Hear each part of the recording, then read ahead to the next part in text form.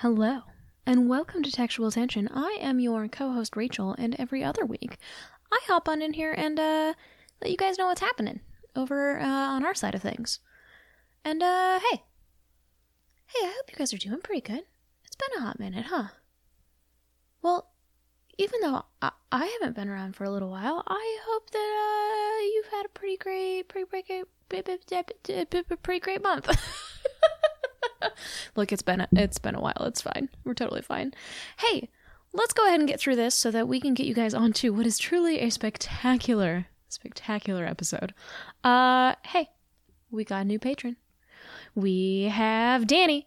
Hey, Danny, thank you so much for supporting us. You are amazing, and we super duper appreciate you being here. We love to see our little family grow. I hope you'll show up on the Discord. That would be amazing.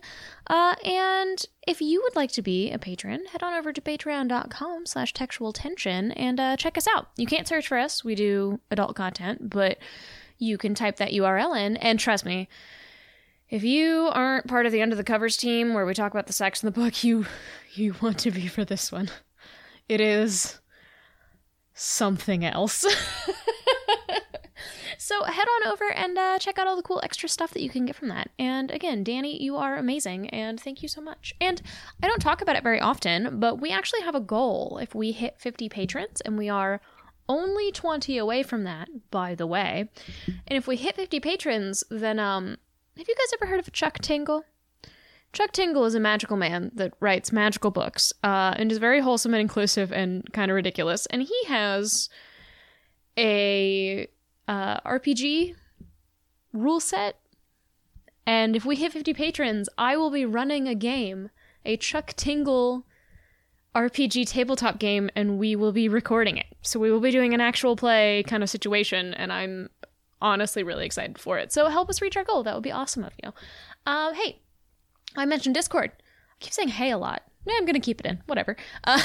Hey, so head on over to our Discord. I mentioned it before, but we have a lot of fun over there. I've recently reorganized everything, so there's all sorts of cool new rooms for you to hang out in, as far as, like, there's an art room and a writer's room and books you're reading room and books you want to read and books you have read and all kinds of cool stuff. So head on over there and check that out. We would love to have a chat with you, and we just have a wonderful little community. Everyone's so nice. So do that. Hit us up on social media, Textual Tension Pod on everything. I think technically we're Textual Tension, maybe, on Twitter. But if you search Textual Tension Pod, we'll come up. You'll find us. It's fine.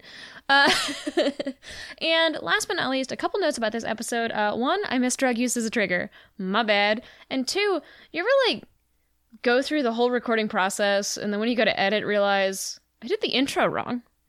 So if this is your first time listening, first of all, welcome, strap in, and second of all, hi, my name's Rachel, and the other voice you'll hear is Margie, and it's my bad, I didn't actually introduce either of us. Look, like I said, it's been a while, I wasn't here last time, and we're professionals. It's only been like 3.5 years. We're good. Well, thank you guys if you stuck with me this long for our intro, and as a reward, I would like to provide you with some romance novel wisdom in the form of a question this time around. Would you prefer a ghost boyfriend or a boyfriend you can only see when you're asleep? On one hand, your sleep boyfriend would be real dreamy, and on the other hand, your ghost boyfriend would be pretty spectacular. Hey! It was so dumb. Oh, that was so dumb. Oh, God. Well, thank you guys so much for listening, and I'm really excited for you guys to listen to this episode, because it was wild. So, without further ado, please enjoy episode 87, Dead Bodies and Stripper Rocks.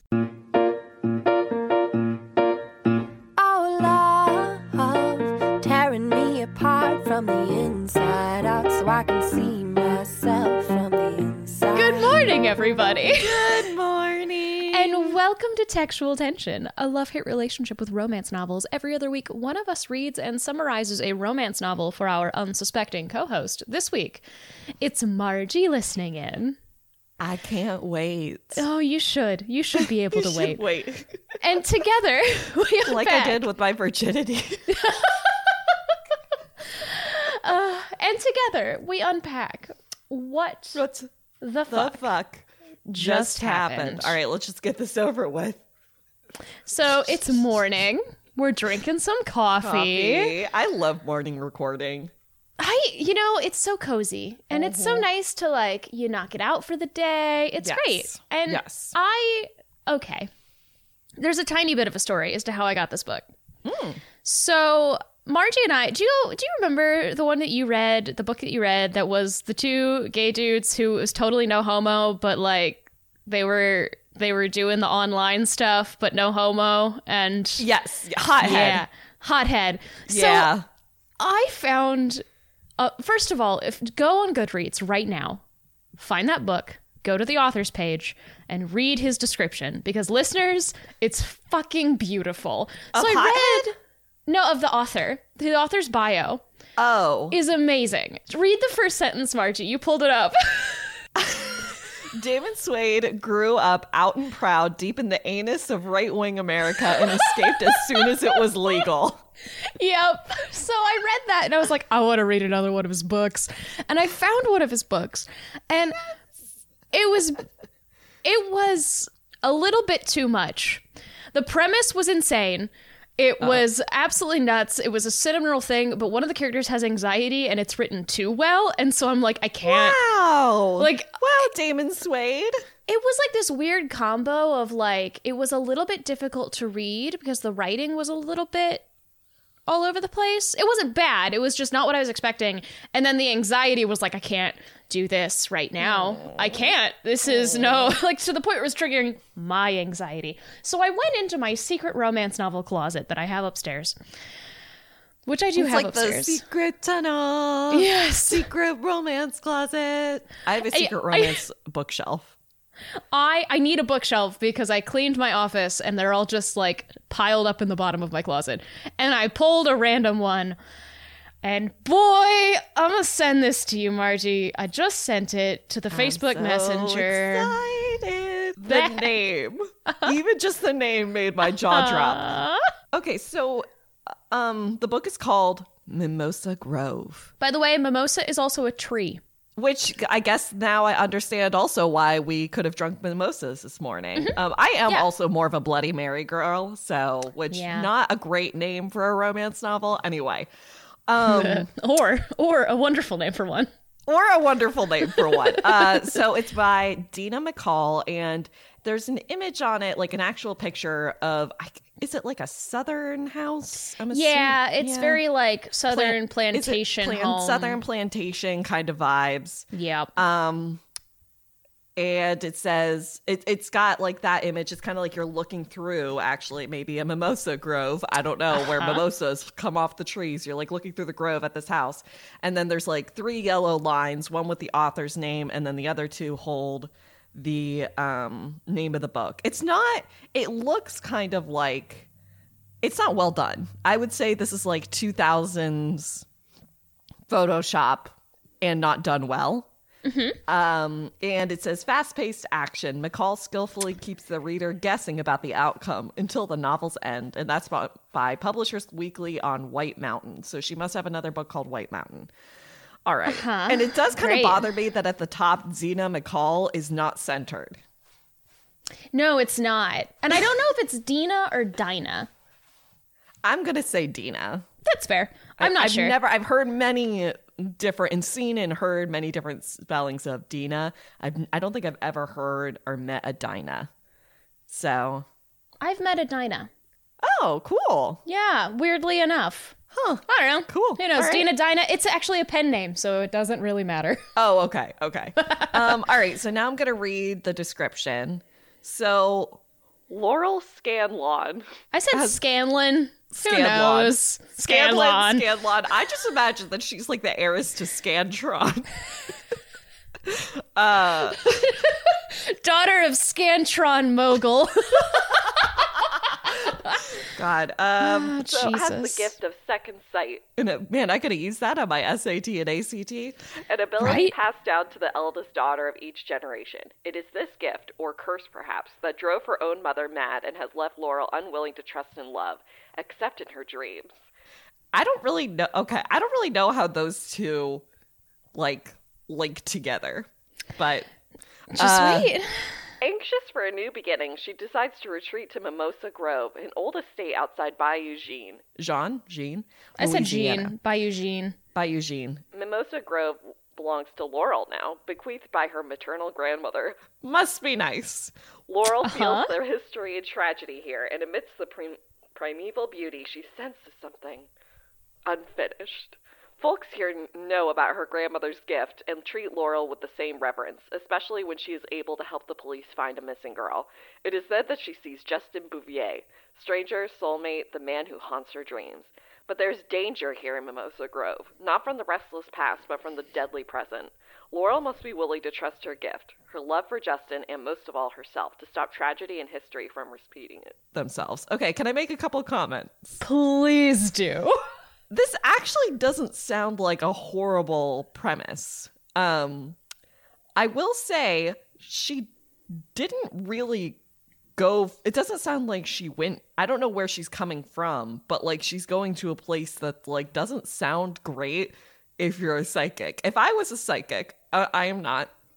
But if I was, I would want to Wait, go you're to not? like the newest building. Like I would want it to have an apartment building that opened yesterday and only had influencers in it. Just be like, nope, I don't want any ghosts.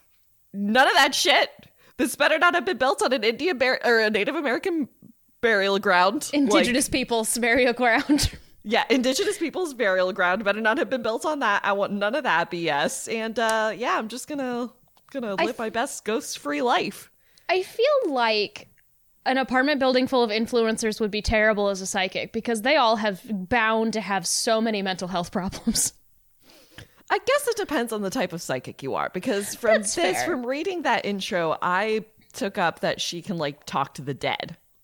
Well, so there are no rules with her Okay. psychic abilities. It's no rules, just right rules, which is to say, we're playing Calvin Ball.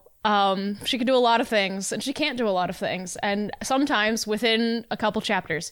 So Margie, not my real favorite. quick, before we get into the triggers for this book, I'd like to, just to set everything up, read you the last line of the dedication in this book. Okay. I dedicate this book to all God's children. So that's gonna set it up for you. Okay. I But it's gonna set it up for me, but I also have no idea where this is going now. Because my first Yeah. thought is she like at the end of the book, does she like renounce her psychic powers and like walk into the God's church or something? Like Yeah, let's go ahead and get into triggers real quick because so the one thing I didn't write down, but there's so many of them, I don't think I'll miss any. Let's see. Suicide, good. mental health disorders, Yep. child endangerment, All right. maybe? Is that the word? I don't know. A child is in danger at some point. Death. A child. Murder, murder, slavery, white saviorism, I don't know why Domestic- white saviorism is the one that made me laugh, but it did. domestic abuse. We've got. I'm gonna put this as a trigger because it really bothered me. Really inappropriate descriptions of things. I'm gonna go on record Oh yeah, I've heard about one already. right now and say that this book, this episode's probably gonna be called "Dead Bodies and Stripper Rocks," and you'll see why. That's what I was gonna say. I was like, isn't there something about rocks being shy? There is like shy strippers. Kidnapping. Okay. We have. Oh, I'm gonna put political stuff in here. Because I could see that it. I was like, "Ooh, is this gonna trigger me?" It didn't, so I was fine. But like, I could see that being a thing. Yeah, I think that's about it. Oh, animal death. Yes. There it is. There you go. Yay! A little teaser for you guys. A teaser and a warning. And a warning. All right, so let's get into our characters. We just gotta start because we just gotta go. I don't want to. Lauren Scanlon. She's redhead, she's hot, and she can see the future if she touches things. Okay. Uh-huh. Justin Bouvier. Square jaw, black hair, almost black eyes, like the so dark they're almost black, that kind of situation. Okay. Yep. And he's an investment banker that works from home in Louisiana. Wow. Okay. And and this is not recent, right? Is this like... It was written in 2004. Okay, that was the vibe I was feeling. Assumed that it takes place in 2004. This woman should know better for it being 2004. What do you mean, Rachel? There are not enough corners in my home for me to handle all of the Rachel Science corners that this book needed. All right, let's crack in. You're getting one out of me. Okay, so let's start in my normal format with scenes. That quickly breaks down, but I did try. So, scene 1. Laurel is entertaining for her father and is super over it. So Laura lives in D.C. with her dad, who's a prosecutor, like a government federal prosecutor. Okay. And it's very like old money kind of thing where like she's the only woman in the house right now. And so gross. she's like the hostess kind of situation. Yeah, there's a little bit of that like, but he's a man, so, that kind of thing going on and sprinkled all over this. But remember, Margie, it's for God's children. So, the man's the head of the household. Right. Yeah. Okay. That was very cynical. I apologize, but I also don't. So when it's finally over, she goes upstairs to have a torrid love affair with her dreams. Oh. Which is to say that for the past 4 months, she's been fucking a dude in her dreams and she's in love with him. End of book. That's it. I mean... No, it's not. But that honestly sounds kind of nice. If I could just go to sleep and be like... It does, but I'm going to go ahead and spoilies all of this for everybody right now. There's no romance in this book. They literally are already in love. And this hasn't been dates in their dream. They've just been fucking. There's so they no really talking. haven't been talking. It's just body chemistry is really working for them. And you don't even really know that because it's a dream. And hey listeners, if you want to hear about the sex in this book, and trust me, you do, head on over to Under the Covers. Head on over to our Patreon at patreon.com/textualtension. You want to know. Rachel?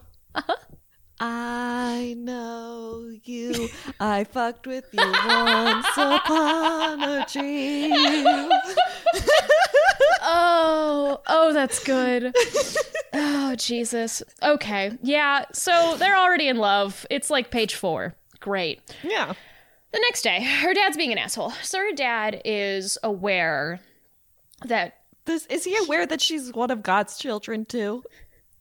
He does know that, but he also is aware that she thinks she can see, has these psychic abilities that her mom also thought that her mom had. So, like, he's super, like, whatever, don't be crazy. Why are you crazy? Like, just a dick, quite frankly, hey, about listen, everything. Have you tried getting over it? Honestly, have you tried just, like, not? And her have mom... you tried just not fucking this guy every night? Oh, he doesn't know about that. Her mom...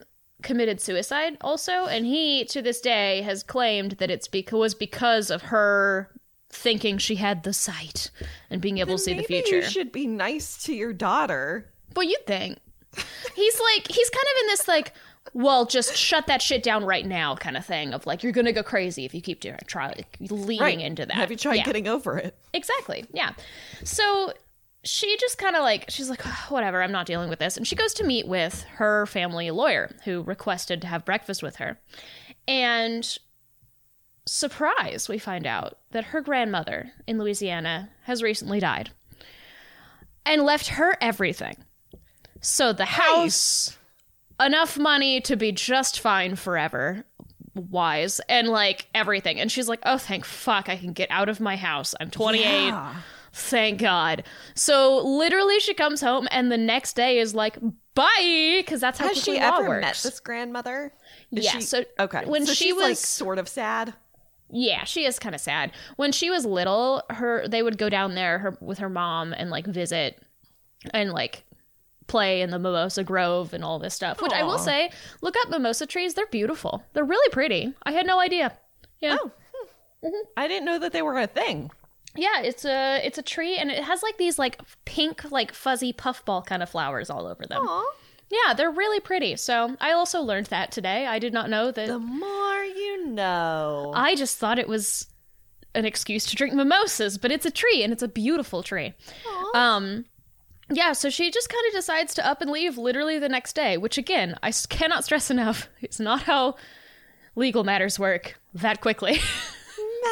Magic. Yup. I think in my notes it says that she decides to get up and leave the next day because fuck you, Dad. Fair. If Yeah. she's feeling like particularly, she could get down there though, and I'm not saying this happens in the book, and like maybe she doesn't have the property yet, but like if she wants to start a new life, she could live in like, I mean, Right. Airbnb didn't exist, but she could sublet a place or something like that until she could get into her house. So Right. you know, I understand the compulsion to be like, I have the opportunity to live a completely new and different life. I'm gonna go try that. Right. And that is, yeah, she totally like the next day puts all of her belongings in a suitcase because she doesn't have that many because she hasn't wanted that many and just fucking yeets out of her life. So That sounds like an awesome opportunity, honestly. it does. Wait till you hear everything that she signed up for, though. So she flies down, and there's this like brief aside in the airport where someone comes up to her and touches her arm to see if she needs help with her bags, and she foresees this guy's death, which apparently happens a lot, and she's like, okay, because like she comes Yeah. from somewhere where everyone's like, oh, it's the crazy child, no one believes her, like that kind of thing. And this like it's just uncomfy because she's like, oh, he's clearly simple, I shouldn't have gotten mad at him. It is 2004, my guy. Also, don't write phonetically, please. Okay, just go on. I don't like that. All right, we're gonna go on. So she makes it down there to the house. It's like I think that she lands in New Orleans and then has to drive like it's like a 6-hour drive from New Orleans kind of thing. Oh, So it's wow. out in the bayou. Like it's not like downtown. It's far. Yeah. And she ends up going to, it's like there's this tiny town, Bayou Jean is how it's spelled, but Bayou Jean. That is like next to Mimosa Grove, and it's like she's driving through and she like has this incident where like she watches this little girl trip and fall, so she like gets out of her car and like comforts the little girl, and like people are coming over, and like she kind of like meets some of the people in the village and in the town, and they ask like, oh, you're Marcel's girl, like, so that's what she said because Marcel was her grandmother, and she's like, yeah, and she kind of gets like a little nervous because she's like, people are gonna think that I'm crazy because Marcel had the Right, gift yeah. too, and they're like, The reputation precedes her. right, and they're Yeah. like, oh, thank God, we're gonna have someone else with a sight living in the town, and she's like, oh, okay. She's very excited. Oh, well, I'm they're glad that could go pumped. either way too, because it could also be Right. like, oh no, I didn't want anyone to know about that. Like I wanted to just kind of live my life. But if she's happy Right. with it, happy for her. Yeah, well, and it's one of those things where like it's Louisiana, which has in the bayou especially, there's a lot of like superstition, and like I think this is the assumption that the author is making, I should say, Yes. is there's all, you know, because it's the land of hoodoo and voodoo, and it's like, or voodoo, and hey, that comes up, and hey, voodoo is so much more complicated than white ladies from the Midwest think it is. Go And look it it's up. so- it's it's very so cool. interesting. It's so Yes. cool. Yeah. It's so cool. Maybe I'll leave some links to some cool podcasts about it down below. I in the actually went to an exhibition in Chicago once about that had voodoo. Like, it was like really. I don't know how to describe it other than the thing that I took away from it was that their gods are so powerful that they chain up their gods Yeah. in the It's statues so and stuff. It's so cool. It's so cool. Yeah, it's an awesome, awesome sort of belief system. So hey, look that up. It's real cool. But so she ends up going to the house and meeting her name's Marie, and she calls her Mama Marie because she like it's this old woman who had taken care of her grandmother and had remembered her from when she was little, and this woman is a treasure. I love her. She's just like she's the caretaker of the house essentially. She's been around with Laurel's grandmother, so she knows like how to like take care of Laurel when she is like, you know, having the sight or whatever. Oh, like nice. yeah, and she's just like a really sweet, fiery old woman who's like, you don't do that. That's my job. And she's like, no, but I want to help. But it's my job. You are not putting me out on the streets. And she's like, no.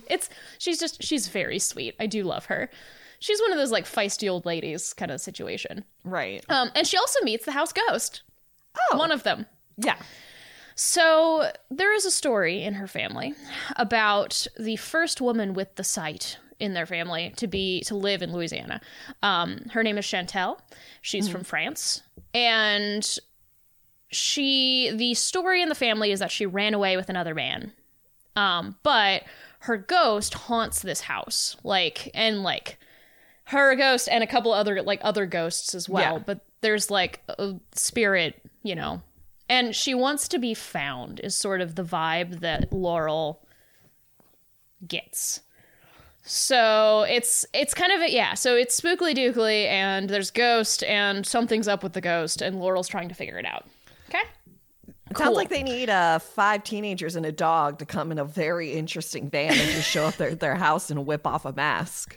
Right? Only Yeah. it's not a mask. It's so much more racist than that. Oh, no!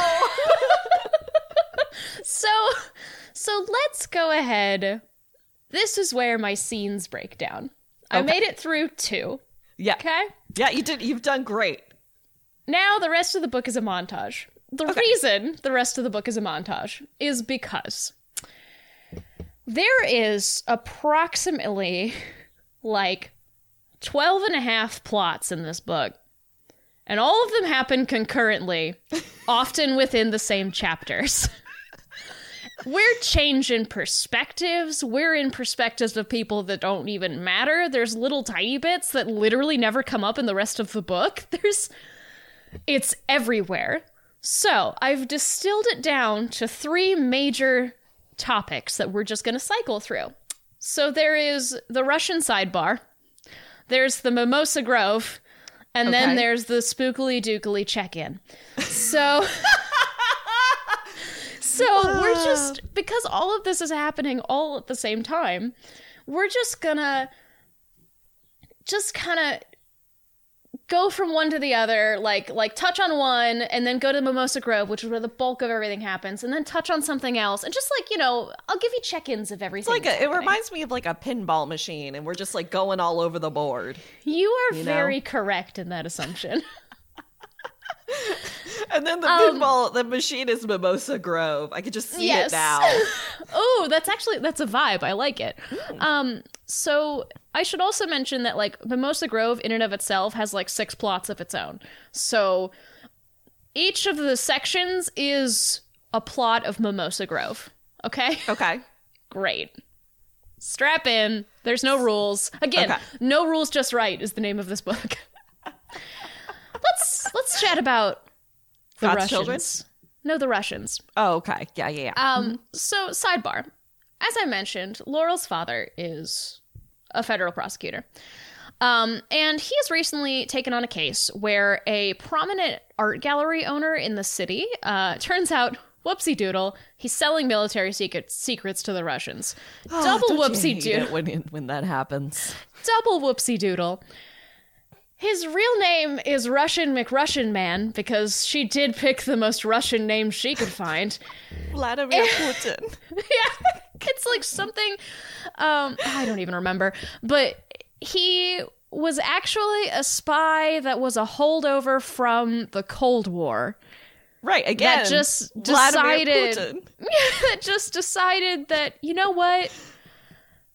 America's pretty cool. I can make a lot of money here and just hang out. He's like, when they describe this man, I think I mentioned this in the Discord because I couldn't handle it myself.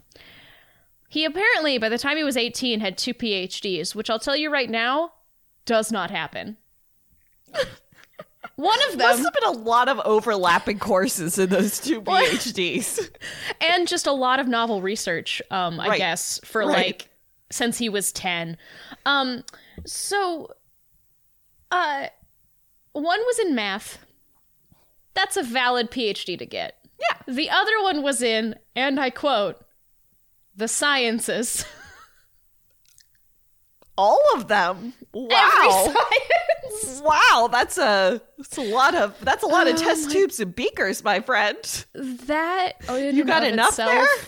Almost made me throw this book across the table. Oh gosh. So her dad is basically going to be the guy trying this case against this Russian guy.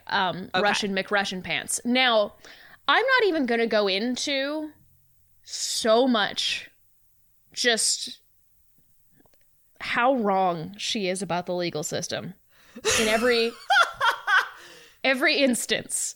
Because the way that they kick off this whole, like, indictment against this man is one single person coming forth and saying that they overheard one side of a conversation on a phone that sounded vaguely like it might be related to selling military secrets. And that was enough, I guess. Definitely not hearsay. Listen, Definitely not listen hearsay. to a lot of true crime. Do you realize how much, like, it takes to get police to do anything sometimes? I'm not even going to go into the fact that this guy thinks he's safe because he used the internet and bounced his signal off so many towers that they can't trace it. Margie. Glad he's got that VPN. Margie, it's 2004. She should know better. I mean, I wonder though. I mean, VPNs weren't like a huge thing in 2004 though. And that's kind of what it reminds me what she's describing, virtual privacy network, but yeah, no. They literally she's making it sound like a cell tower almost. Yeah, that definitely wasn't how that worked. 2004 was still the age of the internet made a weird sound when you opened it. Yeah, it was a lot. Okay, so let's cut back. So that sets up that side plot. Let's cut back over to Mimosa Grove and go through our first official plot of Mimosa Grove. Okay. So Laurel's been there for like a day at this point. The second night that she's sleeping there, she realizes that, oh, since I came here, I haven't been dreaming about my dream boyfriend. That's kind of a bummer, and she really misses him. Well, she misses his dick, right? She doesn't miss, like, talking to him. Yeah, but Margie, penis is love. Right. Right. So that night, a thunderstorm pops up.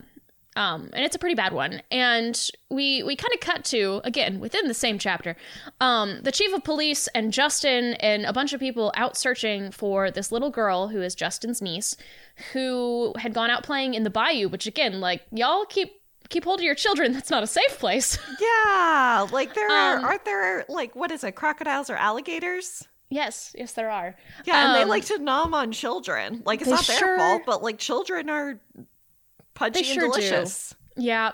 So, they're out searching for her, and they, like, can't find her. It's raining. Like, the water's starting to rise, and they're getting really nervous. Eaten by a crocodile. Well, so then all of a sudden the chief of police remembers, oh my god, there's one of the psychics living at Mimosa Grove again. So they grab this little girl's jacket and they rush over to Mimosa Grove and they wake Laurel up and hand her the jacket and are like, we are searching for this little girl. We need to find her. You might be able to help here. And hand it to her. And she immediately, like, goes into a vision because she sees through touching things. Heyo. And she sees through this little girl's eyes where she is. So is she at home? No. She's in the bayou. She's on a stump, and the water's rising.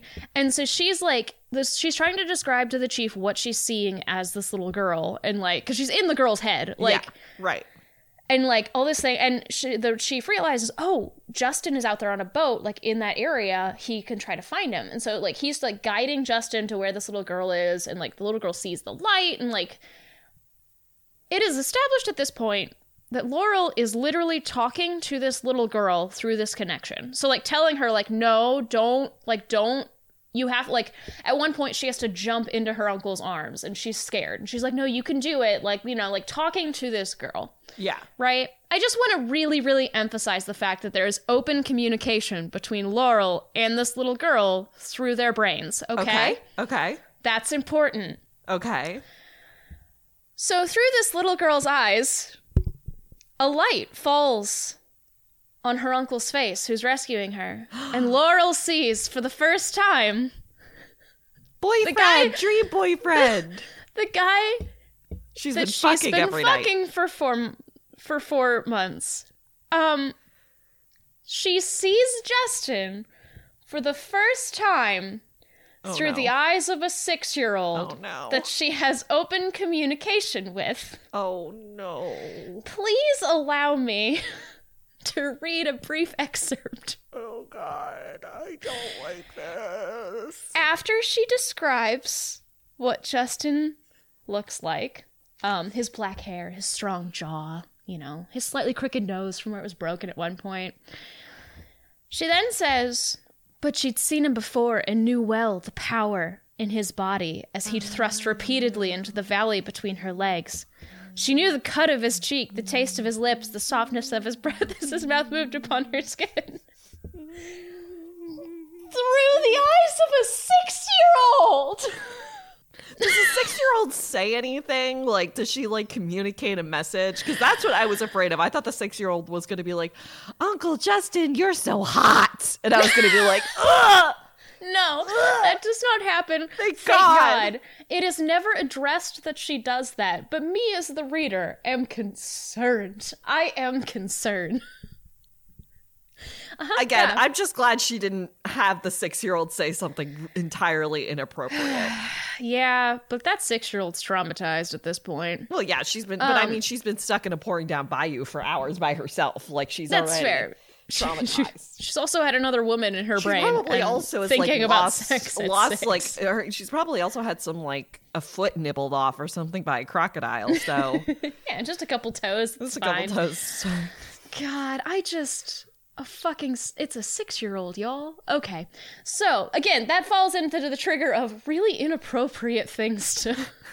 It's that kind of thing where it's like, yeah, if you really think about it, like it's not great okay. that Sleeping Beauty meets this guy twice and then they're soulmates. Yeah, if you really think about it, it's really not okay that she has an open discourse mentally with a 6-year-old and then thinks about fucking her uncle.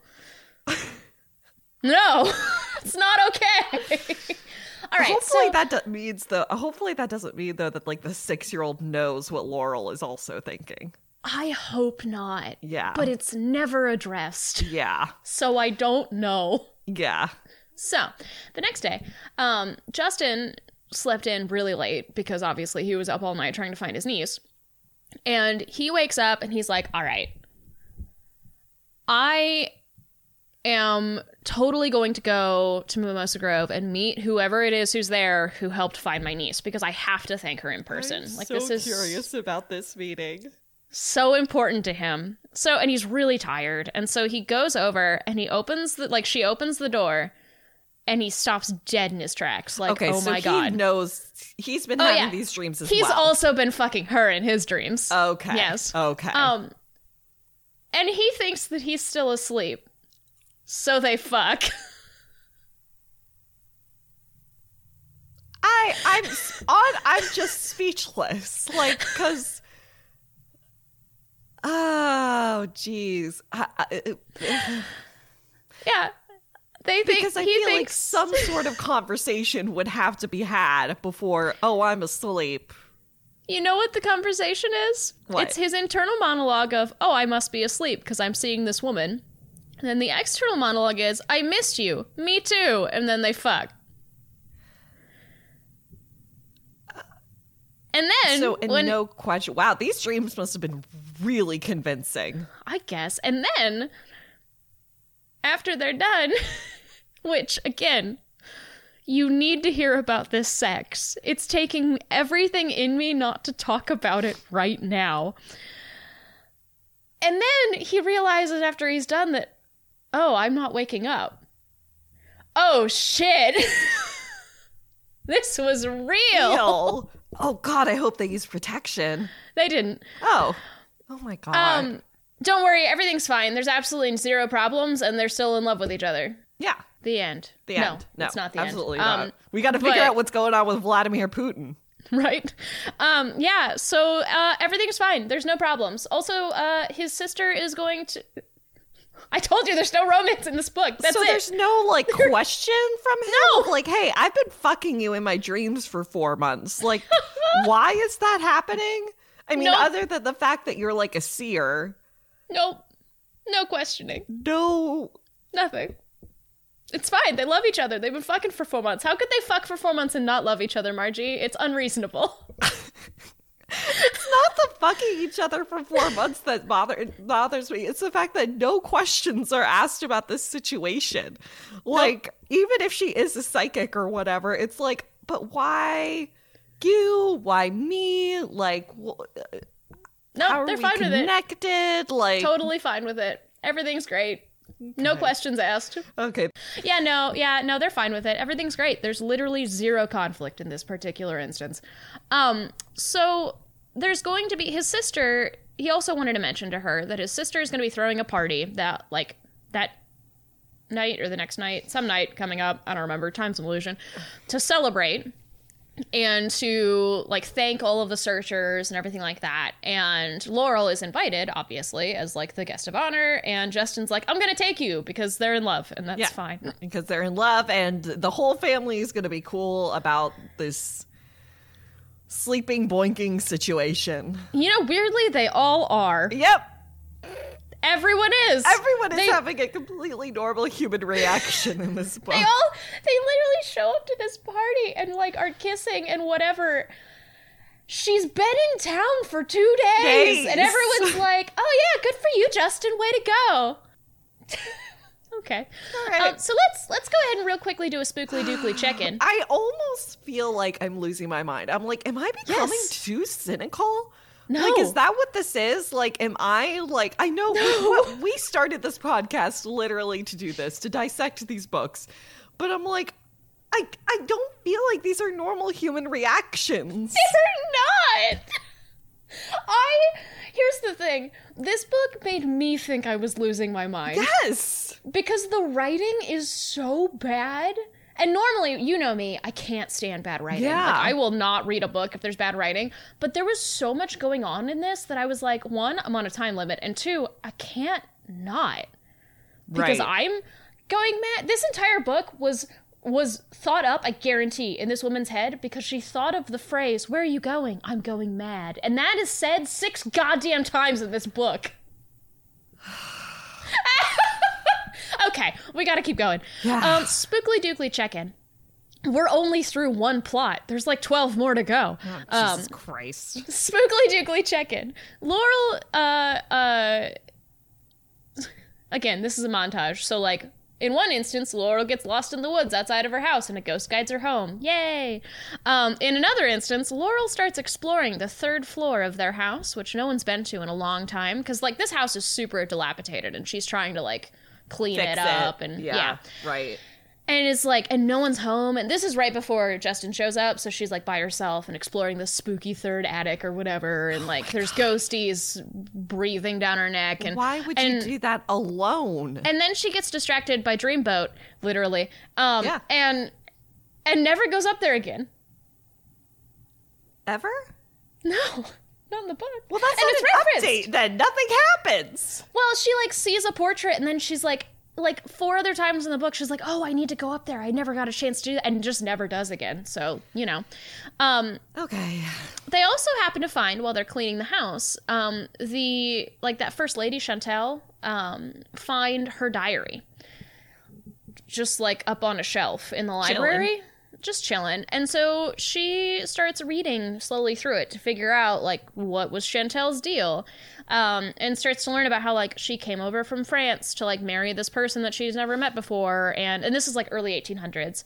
And how the site has been in her family, Chantel's family in France for like ever. And like you know, all of this stuff. And she's trying to hide it because she doesn't want people to think she's weird and everything like that. And, you know, the slaves in the house think it's voodoo. And all of that. Can you hear the pain in my voice, listeners? Can you hear just how much over it I am? Yeah. And a side note related to that, because this diary is making her very sad, Justin can feel her emotions from far away. So they already have that connection or whatever. What is this magical special connection between these two? Like, why? It's is God. The only thing that connects them is the fact that they're quote-unquote fucking soulmates, which also isn't explained as far as I know. No, it's not actually. It's just like, I've got this guy on fucking on brain fucking speed dial. Booty call, brain booty call. Brain booty call. He's my number 6 in my Nokia. Yes, because it's 2004. So, yeah. And also she's seeing all kinds of people and stuff in the house because it's like a regular old haunted mansion from Disney World. So there you go. Actually, that's kind of dope. There's your spookly dookly check-in. It Okay. gets less dope. So let's head on back to the Russian side plot. Yay! I think this one might be my favorite. Well, so the dude is incarcerated and is trying to make a deal with Laurel's dad. And he drops, and again, look, I don't talk about it very often. I was a government contractor for a little while. I worked for the DoD.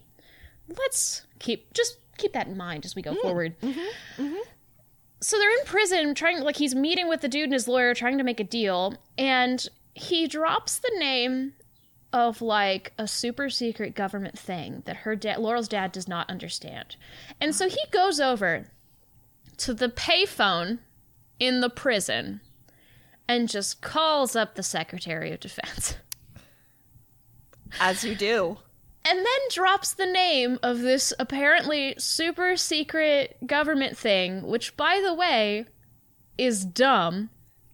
It's and also, called you're in a payphone in a fucking prison. You and the think that shit's being Secretary monitored? of Defense is like, oh shit. Yeah, this is a good venue to tell you everything about this super secret, apparently black project of the government on a payphone in a prison. Yeah. Yeah. Yep. Oh, well, does he know that he's in a payphone in prison? Yes. He's aware. Okay. Okay. The name, I just Secretary of Defense things. I'd like to real briefly give everyone, this is what I mean when I say there aren't enough corners in my home. The name of this super secret military thing is called the FFR, which is the Friendly Fire Radar. Because friendly fire is a legitimate problem in modern warfare, and this thing is apparently, and I quote, well, it's not really a radar, which means it wouldn't be called a radar. And it basically is a microchip in every single thing that every piece of technology that we own that will cause it to self-destruct before it hurts any of our people. Bitch, that ain't a radar. I work with radar shit. That ain't a radar! That is decidedly not a radar in any way. That's a microchip. You said it yourself. Okay, I had to get that off my chest. I couldn't. I couldn't. No, it's a radar. Zach just looked at me, and when I told him that, and he's like, frequencies, and I'm like, wham, wham, wham, wham.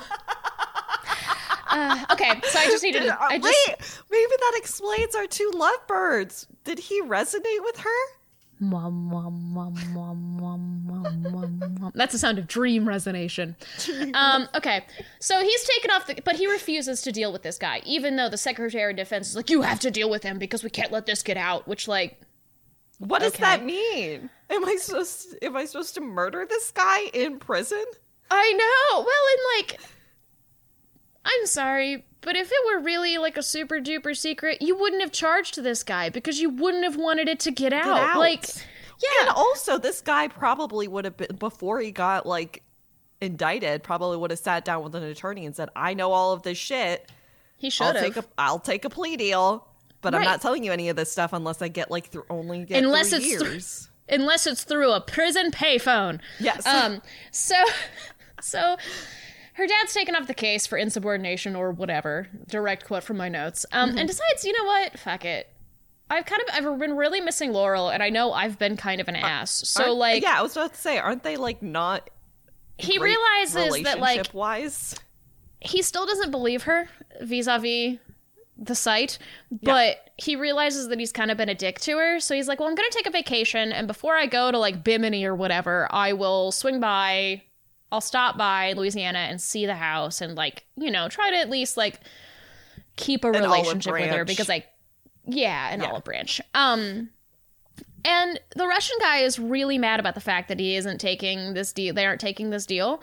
So he calls the only person that knows about like all about him. Basically his contact that like it's this kid who's the son of a 4-star general, which like wouldn't have military secrets anyway, but yeah. So he calls this kid and is like, I can implicate you in this if you don't do what I tell you to do. You need to go and kidnap this attorney's daughter to use her as leverage against the attorney so that he'll make the deal. How old is this kid? He's 19, his name is Trigger, and he's hooked on cocaine. Oh yeah, drug use is a trigger, huh?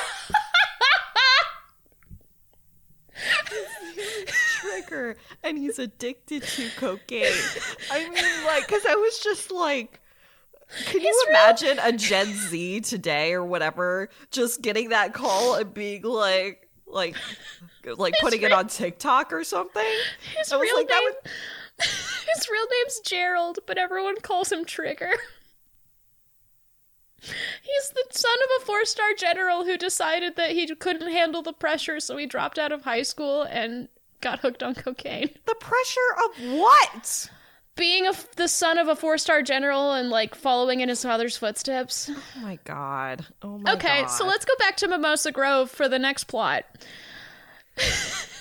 So they're at the party. It's all fun and games until someone brushes up against Laurel and she foresees this person's death. So someone brushes up against Laurel and she sees this woman getting beaten to death by her husband. Well, she doesn't know it's her husband at the time. Told you, domestic abuse. Oh god. But she sees this woman like dead. And so they like try to find this woman because she's like either the woman who's gonna die brushed up against me or the killer did. And either way, I need to know. Yeah. And so like Justin's helping her find this woman and they find her and it's like a childhood friend of Justin's. Like this woman and her twin brother. And they tell her. And she's like, oh shit, like freaks out, obvious. She's like, well, my husband's out of town, like am I gonna go home? And like, and you kind of get a little bit of her internal monologue and like kind of get some of the idea that oh yeah, her husband is abusive. But this woman's twin brother has never believed in the psychic stuff with Marcel or with Laurel. And so her brother's just like, you're gonna be fine. I'm just gonna take you home. I'll swing by in the morning and make sure you're okay. And she's like, I don't want to die. And she's like, well, he's like, it's you really believe this? It's fine. You're gonna be fine. Oh my god, that's so stupid too. Because it's like, okay, like even if you don't believe it, put your sister just in a hotel for one night for her and that's peace what of she mind, wants. Right? She's like, I can just stay with you for a night. Like I'm home alone. And he's like, no, you'll be fine. And she just goes with it because again, he's a man. Well, and also it's like it is the like psychic thing. I understand that of being like someone telling you like, oh come on, like right. Well, and like I would be more okay with that if she didn't literally save a child's life the night before. That's true. That's true. Yeah. But she tries to get them, Justin and her try to get them to understand, and Laurel's just like super defeated about it of like, this is normal. Do you know how much I deal with this? Like, I deal with this every day. Like, I can't make them do it, but like, she's going to die tonight. So, and they do nothing. There are literally so many things you could do. Like that, it's like it's what is this all or nothing attitude of like, well, she won't leave the house, so like there's nothing we can do except just stay home and sleep. Like, no, they don't sleep. And Justin, well, no, calls the sheriff who happens to not be there. So like he calls the sheriff and he's like, well, he's not there. Guess there's nothing else I can do about this. So then they decide to go back and fuck. Just go on. None of these reactions make any fucking sense. I hate this. Let's go back to our old friend, really inappropriate things and references to make. Okay. They are actively aware of the fact that a woman is actively dying. They fuck, which, affirming life. And then Justin decides that now is a great time to discuss le petit mort, which, if you don't know, is French for the little death, which is what they call an orgasm. Yes. So they talk about an orgasm using the phrase the little death while a woman is actively being murdered. Yeah.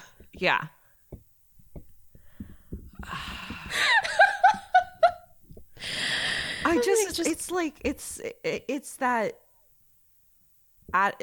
the all or nothing attitude of them just being like, oh, well, we couldn't do this, so I guess there's absolutely nothing we can do. It baffles me. I get feeling defeated. You're 28 years old. No one's ever believed you in your entire life about this thing that you can do, and you just had to deal with it your whole life. But then you go to a place that accepts you fully. Everyone in this town almost is like, yeah, 100% cool. We're glad you're here. And you don't do everything in your power to protect those people? Well, it's not even that. It's just like you're not even going to, because what I'm imagining is like, and maybe I'm being like, I don't know, like if I were in this situation, but if I were in this situation, I feel like, no, let's go drive to the house. We'll park outside. And when we hear something, we can barge right in. Right. Or just be like, or just show up at the door and be like, no, we're going to sit with you. And like, or do you want to leave? Do you want to stay with us? Like, you don't have to stay with your brother. Because you also said that Justin was her childhood friend. So it's like, it's not like they don't know these people. It's not like they're complete strangers. I know. And she has this big ass mansion. Uh-huh. Yeah. Like, how about you get some sheets out of the closet and make a bed for her? Right. Yeah, no. Yeah. Well, it's about to get worse because Laurel sees this woman's death in her dreams. Viscerally. And Laurel watches this woman being buried and this woman's spirit crying out for help. So in the morning, the woman's brother shows up and says, hey, my sister's missing. Yeah. And she's like, yeah, she's dead. And he like finally believes her or whatever. And she's like, I'll go with you because I think I might be able to figure out where this woman's buried. And he's like obviously devastated. And she's like, yeah, you didn't fucking listen to me. So yeah, I do not blame. That is very victim blaming of, you should have listened to my psychic powers. No. So she ends up going, and they get the sheriff to show up, and this lady's husband like had been out of town and comes home and is like freaking out, and Laurel's just looking at him and is like, you did it.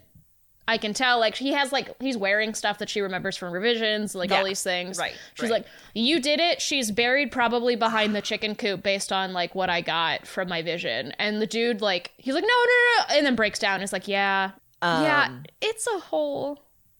Mm-hmm. Yeah. So they figured out it was her abusive husband that did it. End of book. No, it's not. It's like one of those Russian dolls. Right?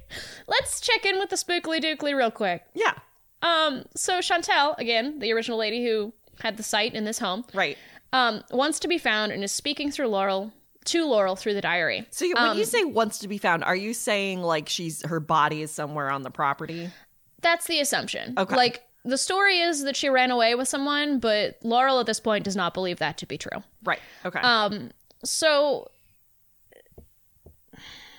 Margie, slavery is bad. Yes. Okay. So, slavery is very bad. I just want to throw this out there that while she's reading this book, this woman is describing one of the slaves being whipped and saying how horrible it is and how no one back home believes in this, which is a lie. It's 1800s France. People weren't not racist in 1800s France. Yeah. And she's talking about how terrible it is and how she's going to like take down the whipping post and throw it into the pond and everything. And yeah, this white woman is very good in that she's not racist. And she's not like the other white women who have slaves. and there is a moment slaves in this book where we're reading the diary entry where this white woman, this upper aristocratic white woman, is writing about one of the slaves getting whipped. And then it comes back to Laurel and she's like, wow, now I really understand how bad it was to be a slave.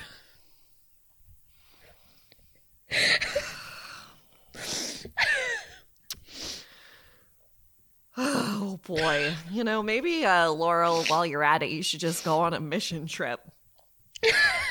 down in Africa or some shit. See what it's like to live in quote unquote third world countries. And, I can't. yeah, the white saviorism. The white It's one of those things where it's not, I don't think it's intentional, and that almost makes it worse. Worse, right. Oh, Yeah. yes. Well, yes. Because you haven't tried. Well, not only I don't that, know. but I think that the mindset is, oh no, I'm done. You know what I Yeah. mean? Like, I'm not racist anymore. I've made it okay. I've made it okay, and also like I've hit all the check boxes. Well, and you it's know? like, and it's like have her describe that, like, she's uncomfortable with the amount of human suffering because this is a very different world for her, sure. That doesn't make you understand what it's like Right. to be the one suffering. yes. And we all know racism is bad. You didn't have to put that in there. Right. We're aware. Yeah. It's not great. Yeah, and it doesn't seem like it's not relevant to any of the plots, it sounds like. Oh, it is, kind of. It becomes We'll relevant. get there. Okay. It becomes gets there. relevant. Okay. Yeah, so basically, like, in my notes, slavery is bad. Sub-bullet, don't worry, this one white woman is cool, I guess. That's what we're trying to establish. But this one white woman, she cool. Let me, here, let me, keep reading my notes. Some of the slaves think she has quote-unquote voodoo because sure. So that's also, yeah. And because what even is this fucking book anymore? Laurel then suddenly realizes that, oh, the reason I've been seeing all of these ghosts for the past couple, like, you know, weeks that I've been here is because this lock that she had thrown in the pond had been brought out by this, like, thunderstorm. It washed up on the shore of the pond. And so she's like, I have to put this lock back in the pond. This thunderstorm that happened last night. This doesn't matter. None of it makes sense. We're just gonna put it out there and keep moving. I'm just like, None of it makes lock sense. in the pond? Like, why? I don't know. Why was it in the pond? What does a lock and a nothing? There's nothing about the symbolism either of a lock in a pond that makes sense to me. So we're gonna keep going because there's technically two other major plots that we have to get through. Jesus fucking Christ. I know! Rachel, we're an hour and 9 into minutes recording. I know! Which honestly, I'm like super impressed by you, but I'm just also like, Jesus fucking Christ. How long was this book? Can you hold it up so I can see? Not that It's not long. No! That makes, it you know what, is- that makes also, though, the writing must have been atrocious because It's horrible. There's not It enough is- words to describe what is going on here. 370 pages long. All right, let's fucking end this. And by that I mean let's get to the final plot.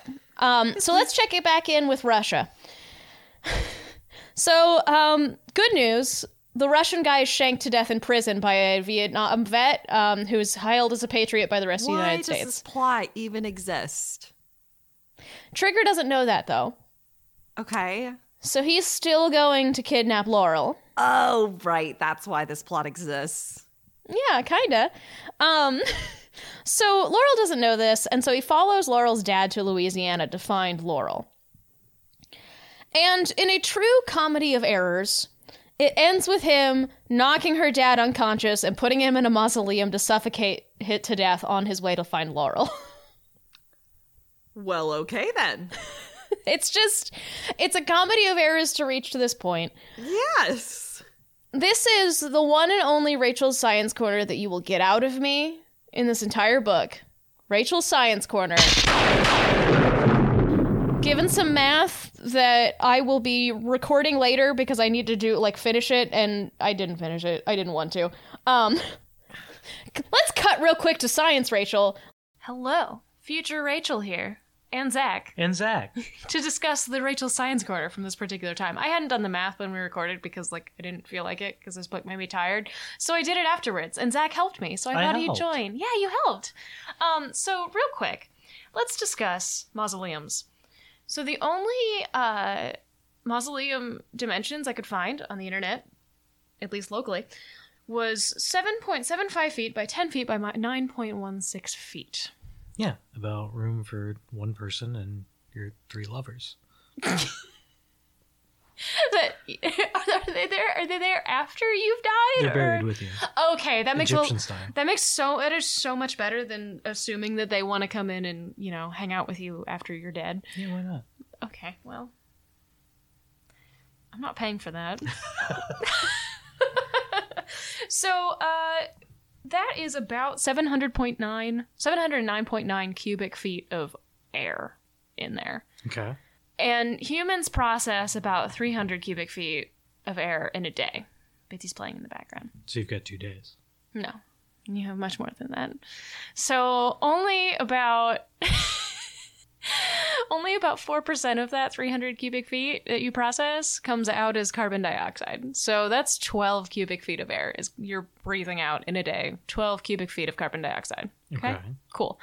So 10% is when like a 10% carbon dioxide like percentage in the air that you're breathing, that's where you start to pass out. So in a 709.9 cubic feet mausoleum, that's 70.99 71 cubic feet of carbon dioxide. Okay. How long do you think it would take to get to that point? I mean, you literally just said the numbers. Divided by 12. 5.9 days. Homeboy would have been fine. Okay, but what if he's passed out on the ground? He's not moving. CO2 is heavier than air. It's true. So let's give him like 2 feet. Sure. Okay. So that's 155 cubic feet Okay. of air. So 10% of that. 10% of that is 15.5. Mm-hmm. So that's over a day. So he's fine. Yeah. He's fine. And by the way, 30% is where you would instantly die, and that would take 17.74 days. Homeboy be fine. He's fine. He's fine. It's a miracle of science. No, don't. No, remember? This is for God's children. Oh. It's just a miracle. Ah. Yeah, yeah. Uh-huh. Her God-given gift saved him, I guess. Oh, and he has a hole that he's breathing through. Homeboy be fucking fine, all right? He's fine. He's fine. Take it away, past Margie and Rachel. See, science is fun. He's fine. So, yeah. So he's stuck in a mausoleum right now, slightly unconscious, but his cell phone works. So he's like calling Laurel throughout this entire thing and like talking to her. And she's trying to help him and trying to see where he is, like using her sight through the phone, essentially. And I'm just going to skip ahead because, again, this all happens at the same time because time's an illusion. Basically, she finally convinces her father to even slightly believe her, and he sticks his hand on the side of the mausoleum, and she's able to figure out where he is. Yay, he's saved. Magic. He's saved, and her dad maybe believes her now. Great. So let's cut back to Mimosa Grove, okay? Okay. There's a panther on the property. What is happening? It's it gonna eat Louisiana. Got it in one, didn't you? No fucking way. No fucking way. To be fair, Why was there a panther walking around? That's not a normal Bayou thing. I think there's panthers down there. Oh, good. It's funny because I too guessed that was going to happen in the middle of this book, so you know. So Trigger shows up. We need to set the fact that there's a panther on the property and that they're trying to hunt it so that it won't like hurt anyone. So Trigger shows up outside of her house. And it does not have Louisiana does not have a population of these large felines. Well, you know what? According to Dinah, they do. It's Margie. This panther was sent from God. Listen, I'm so upset that I am pulling off my glasses and rubbing my eyes. Please put me out of my misery. I'm over We're getting there. I swear we're fucking getting there. over it. So Trigger shows up on the property and it's nighttime and he's like sneaking around and he sees her through a window and he tries to shoot them, but ends up getting scared by a peacock. That yes, there are peacocks on this property. I didn't go into it because we don't have time, and running away and dropping his gun. So he's still trying to figure out a way, because at this point he's like, well, I can't go back. We gotta go all the way. I'm just gonna kill her. Because he's high on cocaine.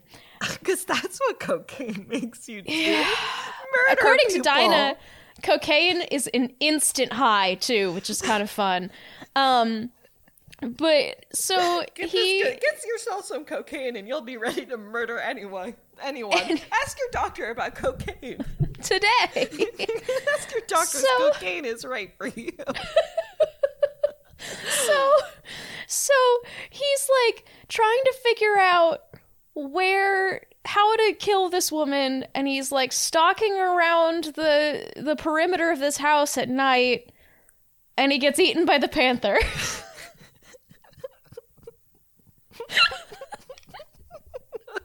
That just showed up randomly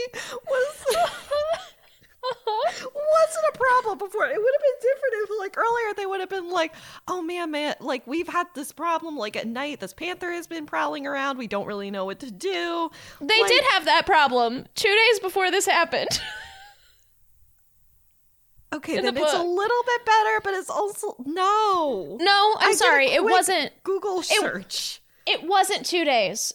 It was the morning of. I'm sorry. Also, I don't think panthers are particularly all that jazzed about attacking people. Not normally. You're difficult prey for them, although Right. apparently Trigger wasn't. Right. Here's the thing that upsets me Because the most he was on about cocaine. Trigger. If he Well, hadn't okay, been there's a doing couple. cocaine. It's true. Only cocaine gives you superhuman. Never mind. Yeah. So one thing that's important to note is that it's very, very thinly veiled that this entire Panther thing is so that none of our good, God-fearing characters had to do a murder. So, act of God and all that. Why would they do a murder? Well, because to protect themselves from Trigger. But it was an act of God, Margie. Have they called the sheriff yet? Yes.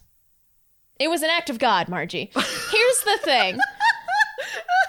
That panther came from wherever panthers actually live. The big panther place in the sky. It was called by God. Here's the thing, migrate. Margie. Here's the thing. This entire bonkers, terribly written book has one of the most gut-wrenching and, tragically mundane death scenes I've ever read in a book. Okay. I read his death scene and had to stop because it was so well written. Ooh. This whole fucking book has 3 sentences that will rip your fucking heart out. Ooh. How did that happen? That is so weird. Okay, let's finish it. Yes. So, yeah, he gets eaten by a panther. And she knows that he got eaten by a panther because she dreamed it. And everyone's like, okay, sure. And she's like, no, you'll find him in this location. He'll be missing an arm. And they're like, oh. And they find him. Yay. And her dad's fine. Yay. Oh, and through all this media attention, don't worry. They're not going to bring Trigger into the media because his dad's been through enough. And we'd hate to slander a 4-star general. Right. And it was all, it was all because of cocaine. So Right. let's not. Cocaine and Russians. Right. Let's not drag this poor Secretary of Defense through the mud. Oh, no, this one's the 4-star general, not the Secretary of 4-star Defense. general, Yeah. excuse me. So let's do a final check-in with the Spookily Dookly. This is the last part of the book. So, remember that stripper comment about the rocks? Yeah. So Shy rocks. Yeah. Shy rocks? stripping rocks. So, I feel like the listeners have no idea. Don't worry, we'll get to it. So, the next night, I guess, time's an illusion again, there's another thunderstorm, which is just an ongoing thing. And, it's been raining for, a while, and, there's the danger of flooding and all this stuff. At this point, they might just burn this bitch as a witch, because ever since she came down, they've had the worst weather. Right? And, she's out watching her out her door or whatever, and there's a giant lightning strike, and she's like, oh no, in the morning I'll need to check if that damaged anything. And at this point, she's finished reading the diary. And I'm going to Cliff Notes the diary. Basically, she tells her husband that she's going to leave him with the children and go back to France because she doesn't love him and he's an abusive ass. And this is Chantel. And he freaks out and starts beating on her. And one of the slaves decides, no, I'm going to pull him off of her and knock him unconscious real quick. And then I'm going to die in order to save this white woman.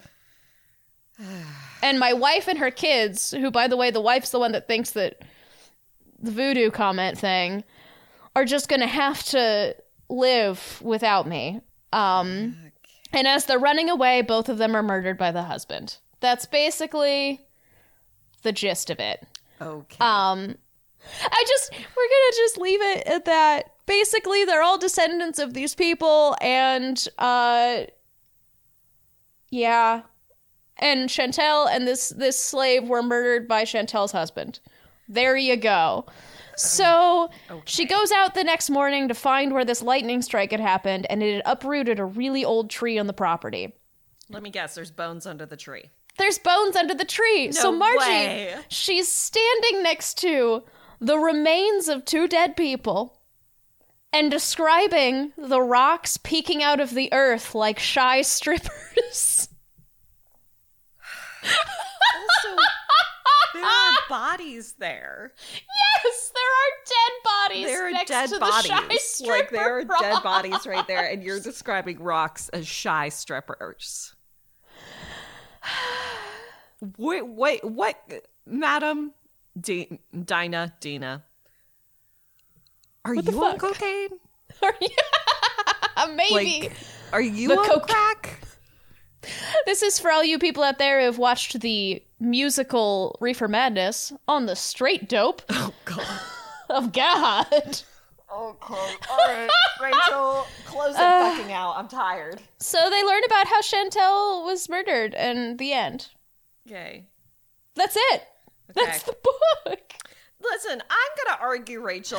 I know it's marketed as romance. It's not. This is not a romance novel. This It's is just totally some weird not. mystery. 2 mysteries, I would say, that don't really like- have anything to do with one another. It's like 6 mysteries. Yeah. That There none is- of them have anything to do with one another, other than No, they they like don't. all involve whatever her name is. Like, here, but that just tells you, right? You I skipped literally over. concluded the book less than a minute ago, and I can't remember Laurel's. No. I couldn't remember Laurel's name for a second because I just didn't care enough. I skipped over so many little tiny plots that had 0 impact on anything. There's a whole plot about the person who's going to be a witness to this guy, like the Russian dude, running away because she's scared of him. It doesn't matter. It takes 3 paragraphs. Who gives a shit? This is the perfect example of how you should write a novel and then rewrite it from memory, because you're only going to remember the important parts and you're going to strip out all the extra shit that you don't need. Right. Like, What I'm saying is this was a bad book and it got 0s across the And board. also, I'm looking at it like in your hand right now. It wasn't long enough for all of those subplots. And I No. wouldn't even say that they're subplots because, like, I don't even know what the main plot was supposed to be. Was it this thing with Trigger? Was it, I don't know. like, her and The Justin's Chantel thing? relationship? Like, the Chantel? it wasn't that. know.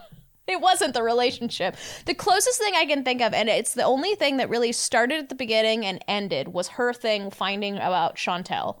Like, that was it, All right, rate I it. guess. 0s. It's a terrible book.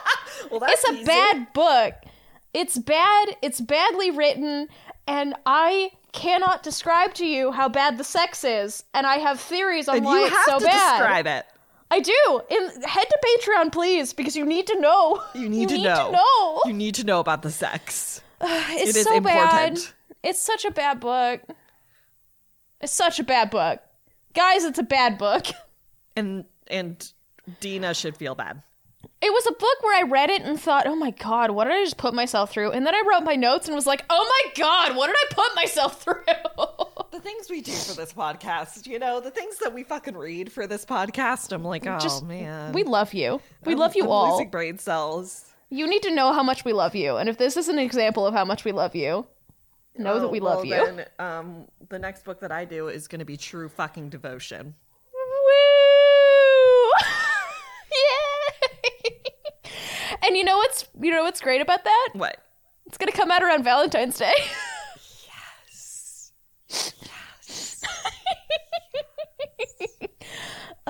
Hey guys, I hope you've had just a wonderful time lately, and I hope that, I don't know, I hope you're doing good. I hope you all are doing better than Laurel and Justin are. Low fucking bar. Although they're dream fucking, so dream fucking That's true. sounds pretty nice. They have the perfect relationship, apparently. Yeah. I guess. Well, they're descendants and...